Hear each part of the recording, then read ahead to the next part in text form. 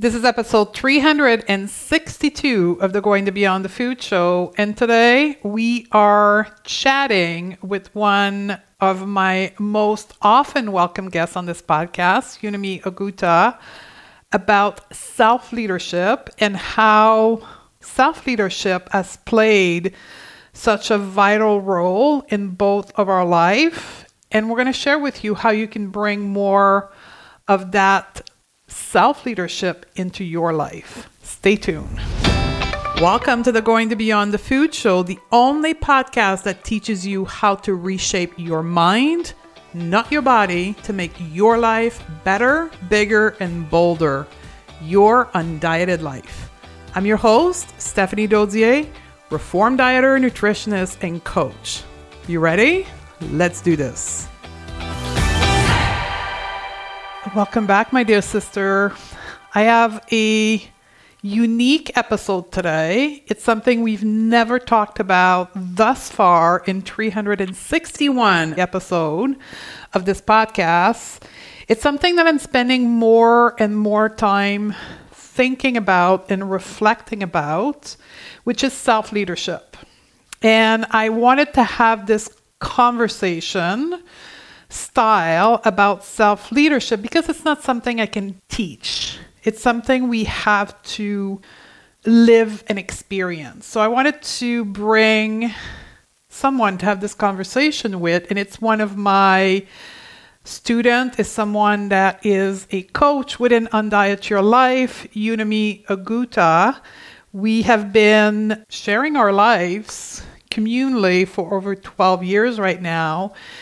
And we're both evolving in the same direction. We're both coaching in the same way. And we both have realized the power of self-leadership in our own life. And we see it day in and day out with the women we work with. So I want to bring you into that casual conversation around self-leadership. We're going to talk about what it is, how you can recognize it in your own life, and also the differences between self-leadership and self-responsibility, which actually one fuels the other. It's not the same thing, but you cannot have one without the other. And Unyime is going to talk about self-leadership in a perspective that I do not have, which is motherhood. Unyime is a mom of 3 girls that she is raising with her husband, and how it plays a role in her motherhood. And it's interesting because she talks about it as her daughter getting older. She's got a daughter in a preteen and a daughter in teenage year, and how it literally creates the foundation of those young women becoming powerful women. So I will let my team roll in the interview, and I hope you enjoy it as much I enjoy having the conversation with Unyime. Welcome back to the podcast, Unyime. Thank you, Stephanie. I'm so glad to be here.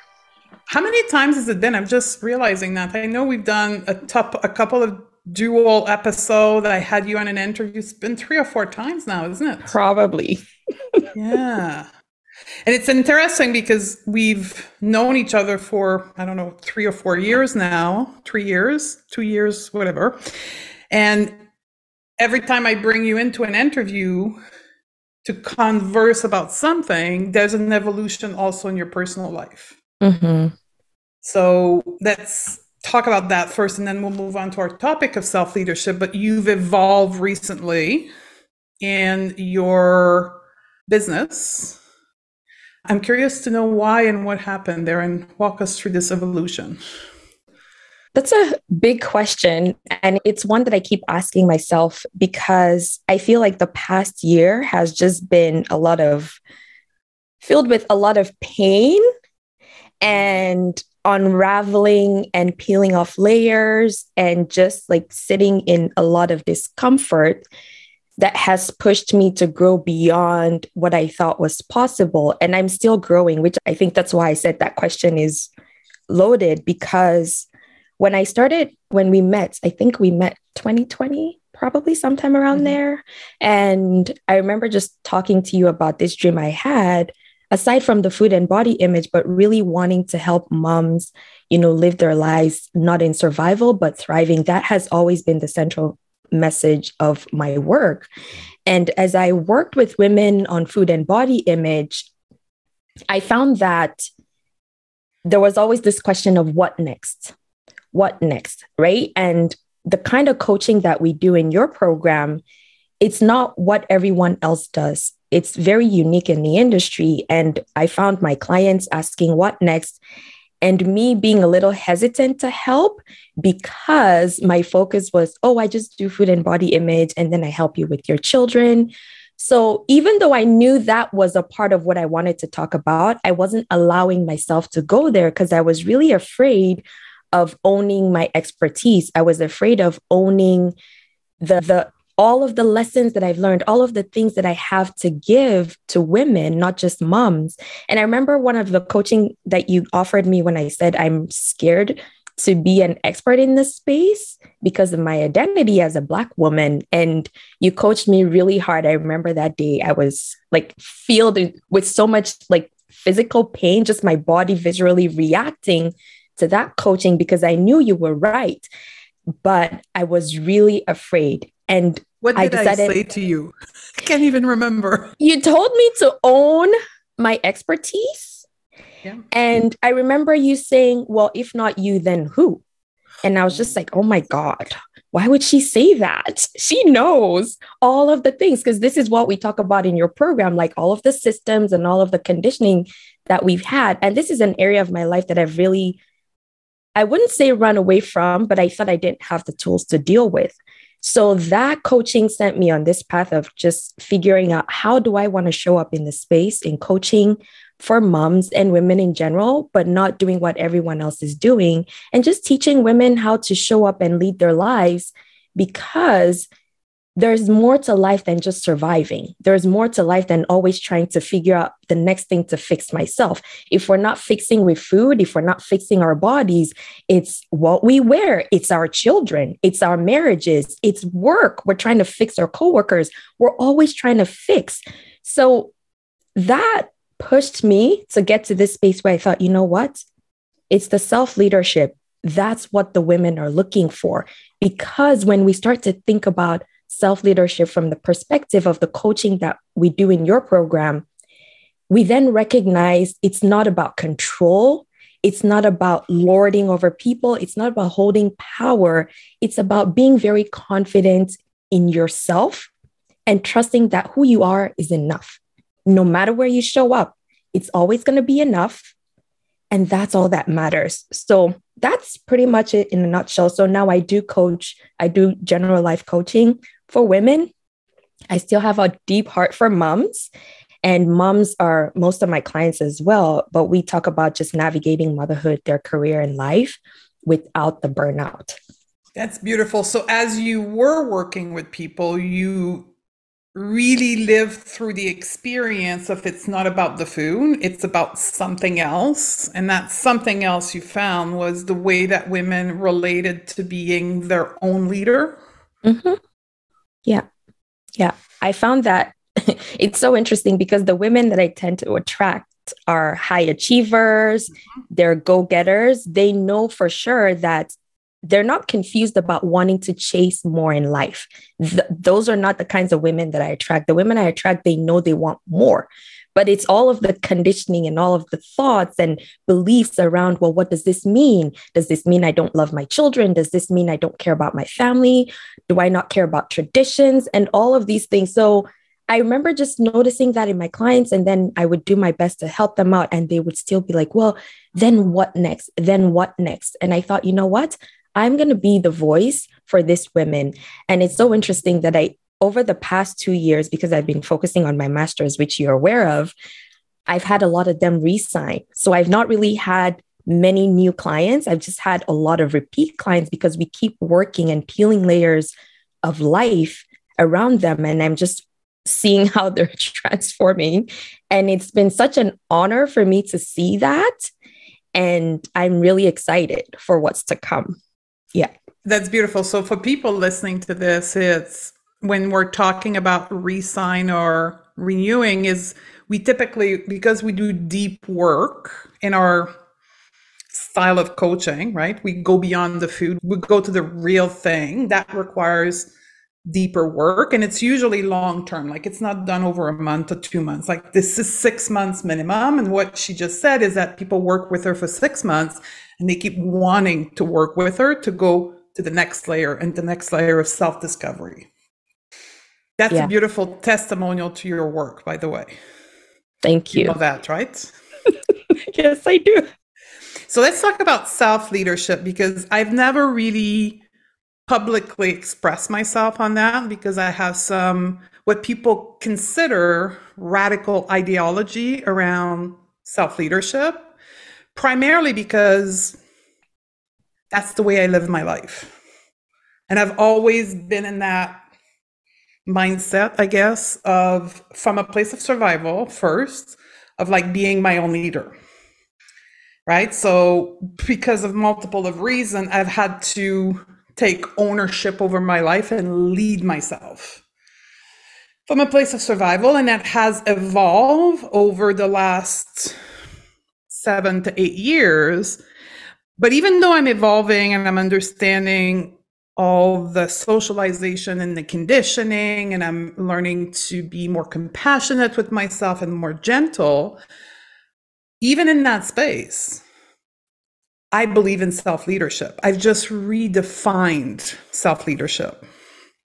So for me, self-leadership, I'll let you talk in just a second here, but for me, self-leadership is not about self-control, right? And that's where the significant shift has happened, is moving from being the leader of my life and taking full responsibility for myself and what's happening in my world, but from a place of guiding myself instead of controlling myself.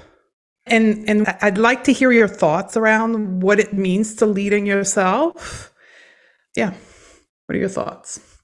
I like that. And something that you said about it's not about self-control. So for me, when my first experience with leadership came from when I was working in clinical trials and research. And I was the youngest on the management level. And so I remember our director then, she would tell me, she said, when we go into these meetings, I'm just going to call on you to speak. And these were people who were in their 40s, late 40s, 50s. They were my mom's age. And here I was, I think I was probably maybe 21, 22.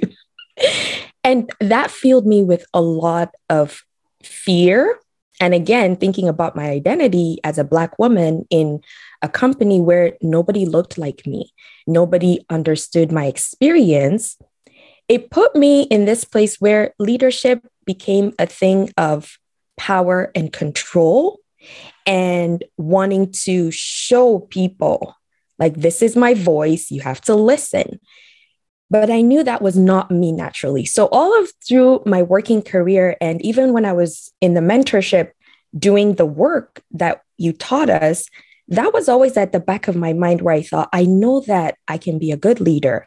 However, the socialization and the conditioning that a lot of us as women have is what we see in patriarchy, is the men in the boardrooms, is the people commanding the atmosphere and lording it over other people. There has to be a better way.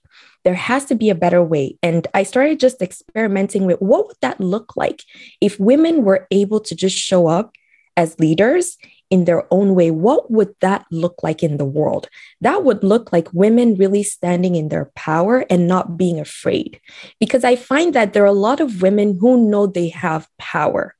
They have it, but we've been taught to look at power from a very negative light. We've been taught to look at power as commanding, as hurting people, as evil. Like, look at the movies, Oppression. right? Exactly. The people who have powers, especially women. I always think about the movie The Devil Wears Prada, and you see she is such a powerful woman. However, she is not the kindest person. She's very strict. She's very rash. And I thought, you know what? There has to be a better way. So, what would it look like if we started to redefine what that looks like? Just like you said, that would look like thinking about owning whatever that power is and knowing that no matter how strong it is, you can be gentle with it if that's the way you need it to be.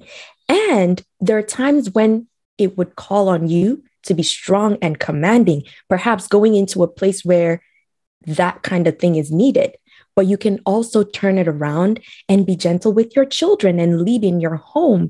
As a mom, if you have a child who is a little bit more emotional, maybe a little bit more sensitive, how can you turn that power into something that feels warm and welcoming? And then you find yourself in rooms where maybe there are white men in suits who are speaking numbers and saying all these things, and you can still carry those conversations. And that is the work that I want to do. I want to be able to help women to know that you can work in all of those places and you don't have to change. You just need to know how to understand the power that you hold and then know how to help use that power to relate, to bring better experiences to the people around you, to help. Because I know a lot of us, we want to help. We want the world to be better. And we can do that, right? So that's my understanding, is the self-leadership is all about owning that power that you have, being comfortable with it, and knowing that no matter what, you can show up and you can use that power in good ways. It doesn't have to hurt anyone. You just need to understand it and know how to use it when you need to. Would you say it's flexibility? I think there's a lot of flexibility in that. I would say that for me, that has been my biggest lesson. Because like I said, when I started and I got into leadership, it was all about control and like rash, right? Yeah. But then I'm like, no, this is not, a leader is not micromanaging, and it's not all about management. It's all about understanding the vision and knowing how to translate that vision to the people that you are working with, the people you're engaging with. And that comes in our relationships, right? And then knowing how to surround yourself with systems and processes, maybe schedule or whatever you use, tools to support you. And you understanding that whole system is what helps you to thrive in life. Yeah. And the more, because it's interesting when we talk about flexibility in management, because for me, being in the corporate world for 15 years, I started at the tail end of being a manager. And by the end of my career, it was about being a leader, right? And you don't lead the same way you manage. And I find that a paradigm into my relationship with myself, because diet culture, fat phobia is about controlling the food, controlling the body, controlling your appearance. You can still, example, I've just recently reappropriated a style of clothes that I loved. It was suits and it was like tailored clothes. But because in the past I've used these clothes to command authority, right? I made it mean something. So I completely walked away from that style of selection of clothes. But now I'm reappropriating it because it's not about the clothes. It's about the person in the clothes, and not being a leader from a place of power, but from a place of leading myself and the people who want to follow me. Oh, I love that so much. And it's so interesting that you talked about the corporate clothes, because that was my experience this past year. So working through my own relationship with food and body and just understanding all of the things that were happening, a part of me thought, well, I need to be more feminine. I need to be more, gravitate more towards like more feminine type clothes, the flowy dresses and flowers and all these things. And I'm not opposed to that, but that's just not me. I remember being a child and just loving wearing high heels and thinking about wearing my suits and just thinking like that would be the ideal way to dress for me. And I've had to do that work too in the past year, just going back to understanding, how do I engage with these clothes in a way that it feels good for me? And also, it's not signifying who I used to be, that oppressive type leader. And it's been a very interesting journey, because as I've done that, I've also noticed, I know we've talked about this in the past, that I used to experience sciatic nerve pain. Yeah. And one of the reasons why I also was like, maybe it's not for me to wear these clothes was because I couldn't wear heels anymore. So every time I wore heels, I would be in a lot of pain. I worked really hard to understand my pain. You also coached me on this. I remember when we were talking about it, because I was in such a place where I thought, well, if my body's not going to support me and this pain is always going to be here, there was a lot of anger about that. And I had to work through that to come together and understand what my body was trying to tell me. And by doing that, I realized it wasn't even about the shoes. It wasn't about the pain. It was more about my relationship with myself. And could I lead myself in a way that I was flexible enough to understand when my body needed me to stop, when my body needed me to adjust? And I found over the past year, I've gone back to wearing heels. I was telling my husband, I felt so sad giving my heels away. And now I've had to buy new shoes because I don't experience the pain anymore when I wear heels. Do I still have sciatic nerve pain? I think it's still there. I haven't felt it in a long time, but I'm not attached to it. The pain is fine to come and to go as it pleases. And that's okay. And then the other thing that you talked about was the management versus leadership. I think a lot of us, we confuse management. We think that is what leadership is about, but it's not. For me, leadership is a lot more, I think, vision focused. It's not stuck in the now and what we need to get done today to fix. It's about what are we looking to do in the future, right? Thinking about our self-image. Who do I want to be? That's the vision I hold of myself.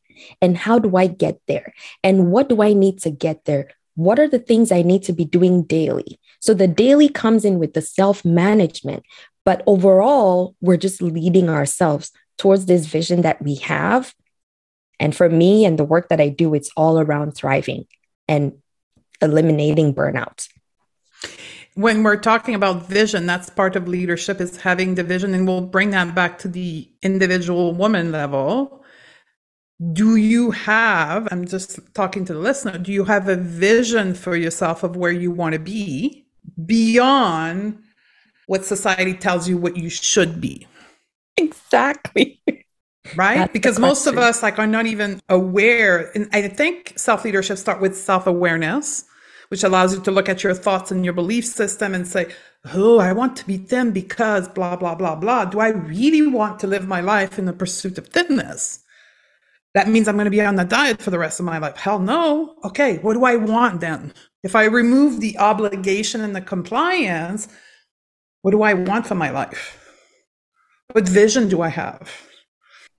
Absolutely. And in order to lead yourself, you need to know where you're going. You need to know your objective. Yeah. Yeah. My friends always laugh because every time I'll say, well, that person knows where they're going, and they'll giggle. They'll say, no, I don't think the person does. Because for me, like you said, women, we've been taught to do this. Like, this is the way life is. We're taught that life is like a bento box. We have these little cute sections where things look perfect. And then we're done with this square, we move to the next square and we do things perfectly there. And then we go to the next one. I remember one of my former colleagues had said to me once, when I said I was going to keep working after I had kids, and she said, you're living your life backwards. And I said, what do you mean? She goes, well, people get married and then they have kids and then the woman stays home. And then when she's done, she goes back to work. And I said, well, I don't want to do that. I don't see myself being a stay-at-home mom. And she couldn't understand it. And that was the moment where I recognized that for sure, there are these unsaid rules about what women are supposed to do. And if you want to work outside of that, you're going to come against a lot of pushback and a lot of discomfort, and people will question you and people will ask. And this goes back to you talking about the vision. If you don't have a vision about that, then you're going to start questioning your own decisions. Well, maybe I don't need to do that. Maybe it's better for me to not do the thing that I want. Maybe I need to wait for my kids to get older. Maybe I need to wait till my husband gets a job. Maybe I need to wait until whatever the reason is. And then we get to this point where we just give up. We're like, well, what's the point? I'm already too old. I don't have the skills anymore. I can't understand anymore, so I can't go back to school. And we then end up in this space where our lives are not feeling bright and joyful. And even though we lie to ourselves and say, I'm grateful, like we use gratitude as just like a blanket to be like, yeah, but I'm grateful. At least I'm better than other people. Are you though? Are you really? Well, most people, I would say, I would venture to say the lack of self-awareness for me back years ago, I didn't realize that I wasn't happy. Like I didn't know the upper limit. I don't know if it's the upper limit, but I didn't know what could be. Right. So I thought what was the happiness that one can create. Mm-hmm. But So were you settled? how many women are there that they just don't know that something else is possible? Mm-hmm. But you'll know though, because you'll have that longing. For me, I was so not hearing myself that it came to my body shut me down because I wasn't hearing. I wasn't like my self-awareness was very small. So my body screamed and screamed. And at some point, my body just shut me down. Yeah. Yeah. That's the thing. Our bodies will always tell us.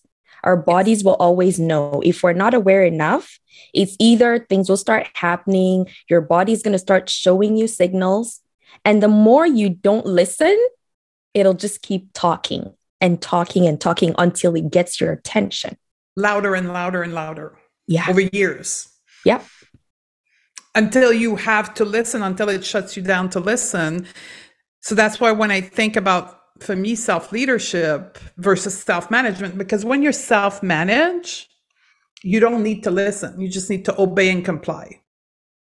Right? So when you move into the world of leading your own life, you have to be aware of yourself. You have to listen to yourself.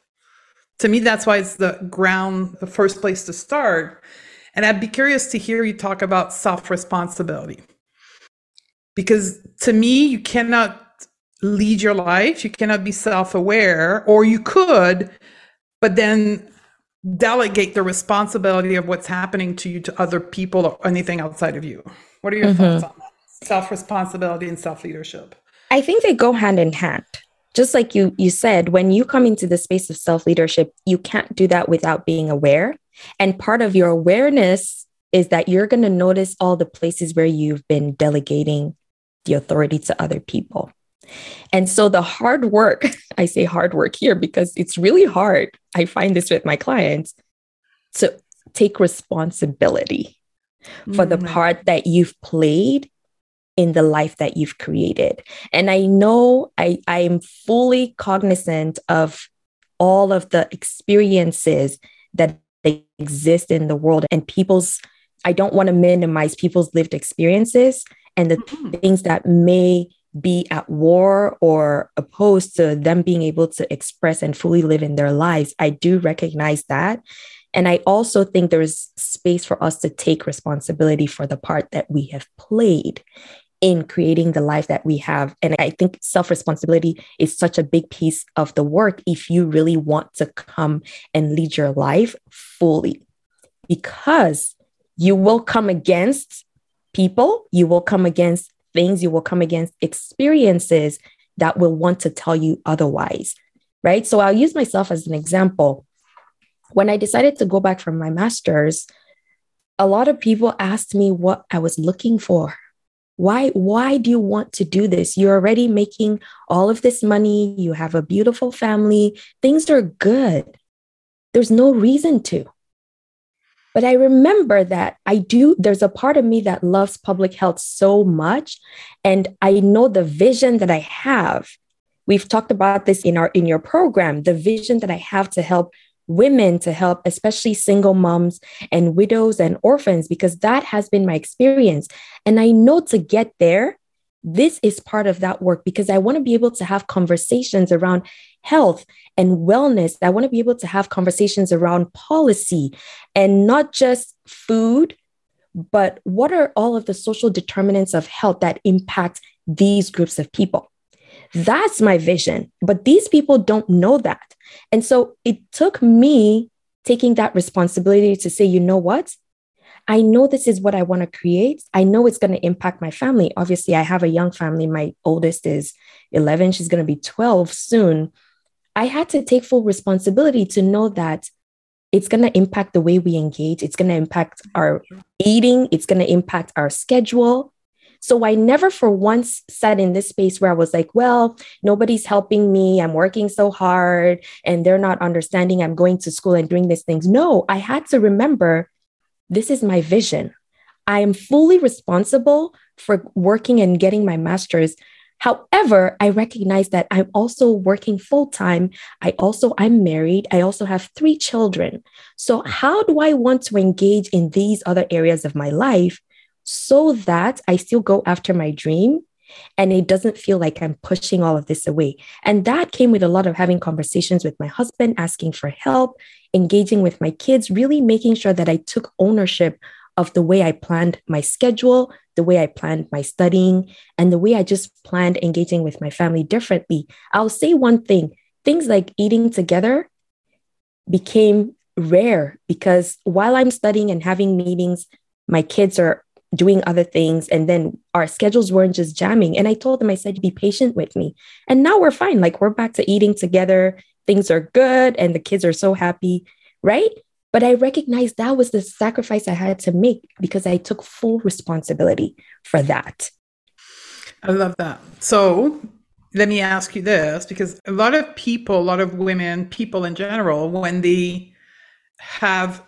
a woman in a workplace, they're a mom in a patriarchal society, they're fat in a thin body, they're Black in a white country.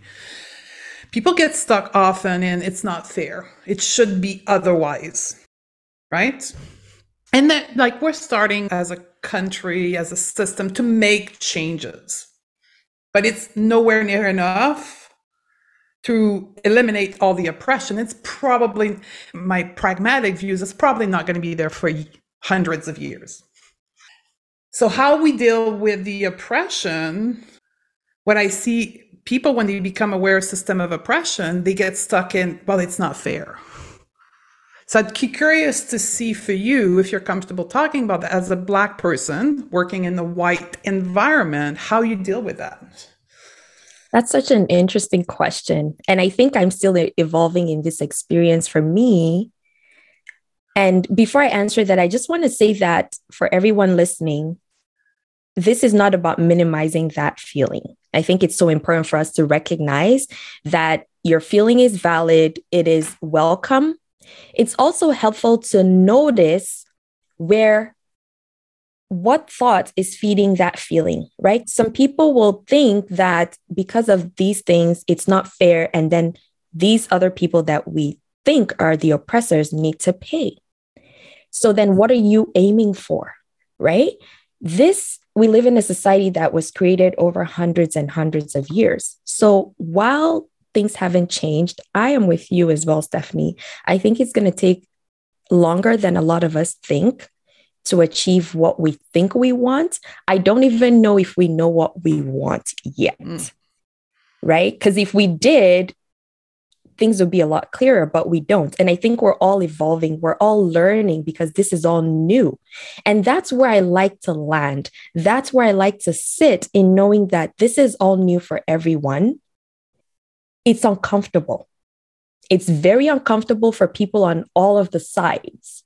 However, there are people like myself who are early adopters of this work, of wanting to see the change.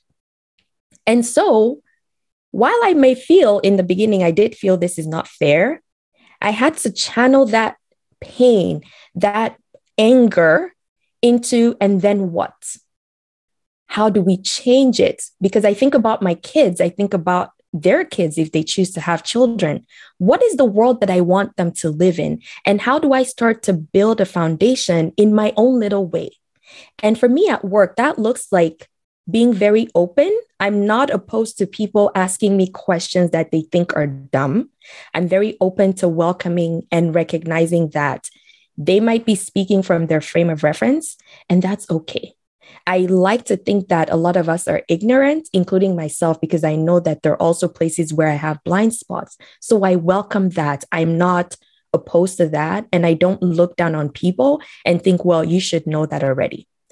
I will say, though, if you're someone who is not, and this is one of the things that I tell my colleagues, you also have to do your work. Yeah. All of us have to do our work. You don't expect the people who are termed maybe the oppressed, I'm using this in quotes, to do all the heavy lifting. You go and do your learning. I do my learning. And then we create a space where we have these conversations. I'm lucky enough to live or to work in an environment where we're very diverse on our team. And because I'm in a leadership position, I've also used my experience and leveraged my relationships to make sure that our team is somewhat representative of the kind of workplace that we want. So that has been really beneficial because I do see my team members kind of feeling at home. And that's what I think is helpful for each and every one of us, especially the women who are in leadership positions. I coach women in leadership positions and I remind them when I notice that they're still living under patriarchy. I'll tell you about a client I had, and her thing was she was afraid to take lunch because she works in this high value position and she's allowed 1 hour lunch. So why aren't you taking your lunch? Oh, something could happen. And we really challenged that thought. And then I brought in the men. I said, if a man was in this position, do you think he would skip his lunch because he's afraid that something's going to happen in an hour? So I really challenged her in that place because I knew as a leader, she has the power to change. And she is very into women empowerment. And I told her, you're leading, you're an example for the women who work in this space. So if you're not taking your lunch, what do you think you're teaching them? This is not just about you as much as it is. It's also about the people who are looking up to you, whether or not you know. So you have to be thinking about it from that perspective. How do I create an environment with the power that I have so that the people who are coming after me, the people who are watching, can see themselves and feel comfortable to open up and start bringing these types of conversations that are somewhat uncomfortable and may rub people the wrong way, but they're needed, they're necessary. And I remember by the time we had ended our coaching relationship, she was taking her lunch, she was no longer working on the weekends, and she felt really good. And I said, well, now your colleagues get to learn from you because now they see you as a leader, as a woman who's taking ownership over her time, her calendar. Like people would just schedule her for meetings and she'd be running all over the place. Like, no. We need to bring this sense of, again, self-leadership, taking responsibility for your calendar, responsibility for your time, having boundaries. When people see that, they respect that, right? And that's what I think for me, how I've been able to navigate. I'm still learning. And sometimes I want to say it takes a lot. It takes a lot because we don't want it to be this way. But again, we're at the forefront of this movement where the world is changing and we're recognizing how systems of oppression have somewhat not been beneficial or supported groups of people. So I also give myself space. My husband will tell you this. I have the heart of an activist. So there are times when I just want to take my torch and rah, and he'll remind me, we know the vision, right? So how can I be gentle with when I feel that pain, when I see the things that are happening? How do I take time to take care of myself as well, right? Because I still want to be able to have the power and the strength in my body to carry on the work. And I think a lot of us can relate to this over the pandemic where people had, is it caregiver fatigue or whatever that thing was? Fatigue. Exactly. And we don't want that for ourselves. So we also have to remember, as much as we do the work, to carve out time to take care of ourselves, to nurture that part of ourselves that still sometimes get impacted by what we're feeling and what we're seeing happen, right? That is so important. Otherwise, we're not going to be able to carry on and do the work and make the change that we want. Yeah. So a couple of thoughts here. There's a concept that I learned when I went to medical school. It was like compartmentalizing, right? So for me, in the size, the oppression of the size, there's two worlds. There's like how the world impacts me in my size and the size of the seat and the plane and all the things. Mm-hmm. And then there's how I make this oppression lived in my life. Yeah. I can make this oppression anger, resentment, unfairness, injustice, and then consequently live the consequence of all those emotions. But I had to put the work in redefining when I'm tight in the seat, how I experience that.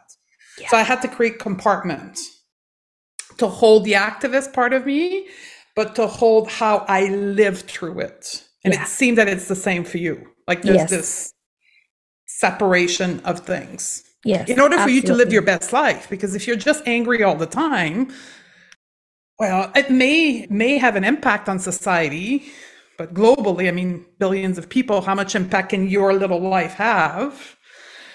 But it's going to make you miserable. Exactly. Like you'll see the change that you want from the anger, but also how does that impact you personally and the relationships and the people around you, right? Yeah, the quality of your own life. Mm-hmm. So if that can help anyone, like that compartmentalization for me has been a big thing. And at the end of the day, it's a bit of selfishness. How I want my life to be. Yeah. Do I want to be miserable and angry all the time? Or do I want to be happy and compassionate with myself? Mm-hmm. How do I want to show up in the world? And how you decide to deal with the injustice will impact how you lead other people through it. Your children, in your case. Yeah. Yeah. I like that you brought up selfish because I think that's kind of like a taboo word. It is taboo because it's not politically correct. No. But there is an element of selfishness there because we have to think about our people. For me, it's my children. And we have these conversations as children who are Black in mostly a white school. Mm-hmm. We're kind of lucky that we live in an environment where it's not just Blacks and whites. We also have Indigenous and other ethnic groups, which has been helpful. But I think for us, the skin is the thing. It stands out. No one needs to hear you open your mouth. And we have these conversations with our kids where sometimes my husband loves to watch the news and we'll watch the news and there are things happening. And we have conversations around, well, it's just like you were saying, it's unfair. My daughter, I can tell she's an activist. Wow, it's unfair. They shouldn't do that. And we have these conversations around, well, this is a system that we're moving away from. We're still seeing the impacts of that. However, how do we get to change things in our school, right? You as children who go to your school. And my daughter, I can tell right now that she's very strong and powerful in her identity, which tends to rub people the wrong way. Yes. Teachers have talked to me about, she kind of spoke to me this way and this is this. And then we had a conversation around it, which I really appreciate that they were open to having that conversation with me. And I kind of explained to her teacher where our lived experience shows up. I think about my daughter being an adult and someone saying, oh, she's the angry Black woman. So this was my opportunity to teach the teacher that this is our lived experience. However, I'm also learning to help her find a good rhythm of when she can harness that power to support. She'll fight for her classmates. She doesn't want people to get hurt. She doesn't want to see injustice. And I have to teach her where to draw the line between this is your teacher's environment. When you're at school, your teacher is the boss. Or right? Even how to deliver that message. Exactly. Yeah, she's at that age where she's learning how to deliver the message. Exactly. And it was so interesting because once I talked to her teacher about that, other teachers started to notice. So they'd be like, oh yeah, she's such a great student, but this one thing. And then the teacher had to use that opportunity to teach them about, oh, this is their experience. And that's why this is happening. Yes. So for me, I think that's the work. right? That's the work. How do we bring this into our lived experience? Because yes, like you said, we're still going to go in places where people say things, our school people have said things, and we understand where those people are coming from. We also are compassionate towards them because maybe they don't know any differently. But we're not going to let that stop us from showing up and being the light that we want to be and living the lives that we want to live, right? And I think that's a perfect point to wrap it up, because that's self-leadership. Absolutely. Being aware of the system, being aware how you're going to respond to whatever is expected of you, and then understanding your impact on other people and what your goal is. What is the best way of delivering to get people moving towards your vision? Mm-hmm. That's leadership. Yeah. Instead of telling people what to do. And micromanaging them. Yeah, with the to-do lists. They still are there. The to-do list still exists. It's how you're like conveying the message around the to-do list. It's the execution. I want to say it's the execution. I'm sure there's still a family calendar on the fridge and people have tasks to do, but it's how you're delivering the message of the tasks to do or when they're not done. Mm-hmm. Mm-hmm. How you handle that. Yeah. Yeah. Do you have any parting words on this conversation? So I think one thing I just want to say is that self-leadership is not something that a lot of us need to shy away from. The world is moving in a very different direction, and we're getting into this era where we're going to start to see a lot of women stand up in their power. So it's very helpful for us to recognize and understand what that looks like for us and choose a vision that works for us, not what has been defined by other people. And it's okay for that to change. So for you, it's a question of how do you want to show up? What is the vision that you have? And what do you need to get there? And what's the support, right? So then you feel comfortable working towards that and trusting that everything that you need will kind of align as you start to move in that direction. And it might be hard, it might be challenging, but I mean, we love hard work. Let's not lie. And let's just like go with the flow. And it's just a type of hard work. Mm-hmm. Like I like to say to women, instead of being on the treadmill for 50 minutes, doing 15,000 steps, the hard work becomes learning about your emotion and processing your emotion and learning about your thoughts. It's just a different type of work. It's not sweating and it doesn't take 50 minutes. It's just different. Yeah, absolutely. So I'll say this, for most of us, I'll wrap us up on this, self-leadership is not innate, depending on our upbringing and what type of family environment we were in and so forth. This is a work that we need to do as women, is learning to lead our life. And that's what we both do in our own businesses to help women lead themselves. That's what coaching is really about. Absolutely. It was a pleasure being with you again. Thank you, Stephanie. I really appreciate it. If you are loving what you're learning on the podcast, you have to come and check out Undiet Your Life. This is where we get to hang out together, where you get the individual help applying the concept thought on the podcast while learning new coaching tool that will make your life even more amazing. It's also where you get to apply the learning to think better, eat better, and feel better, and create your undieted life, your better, bigger, and bolder life. Go to stephaniedode.com/join. I'd love to have you join us inside of Undiet Your Life, and I'll see you on the other side.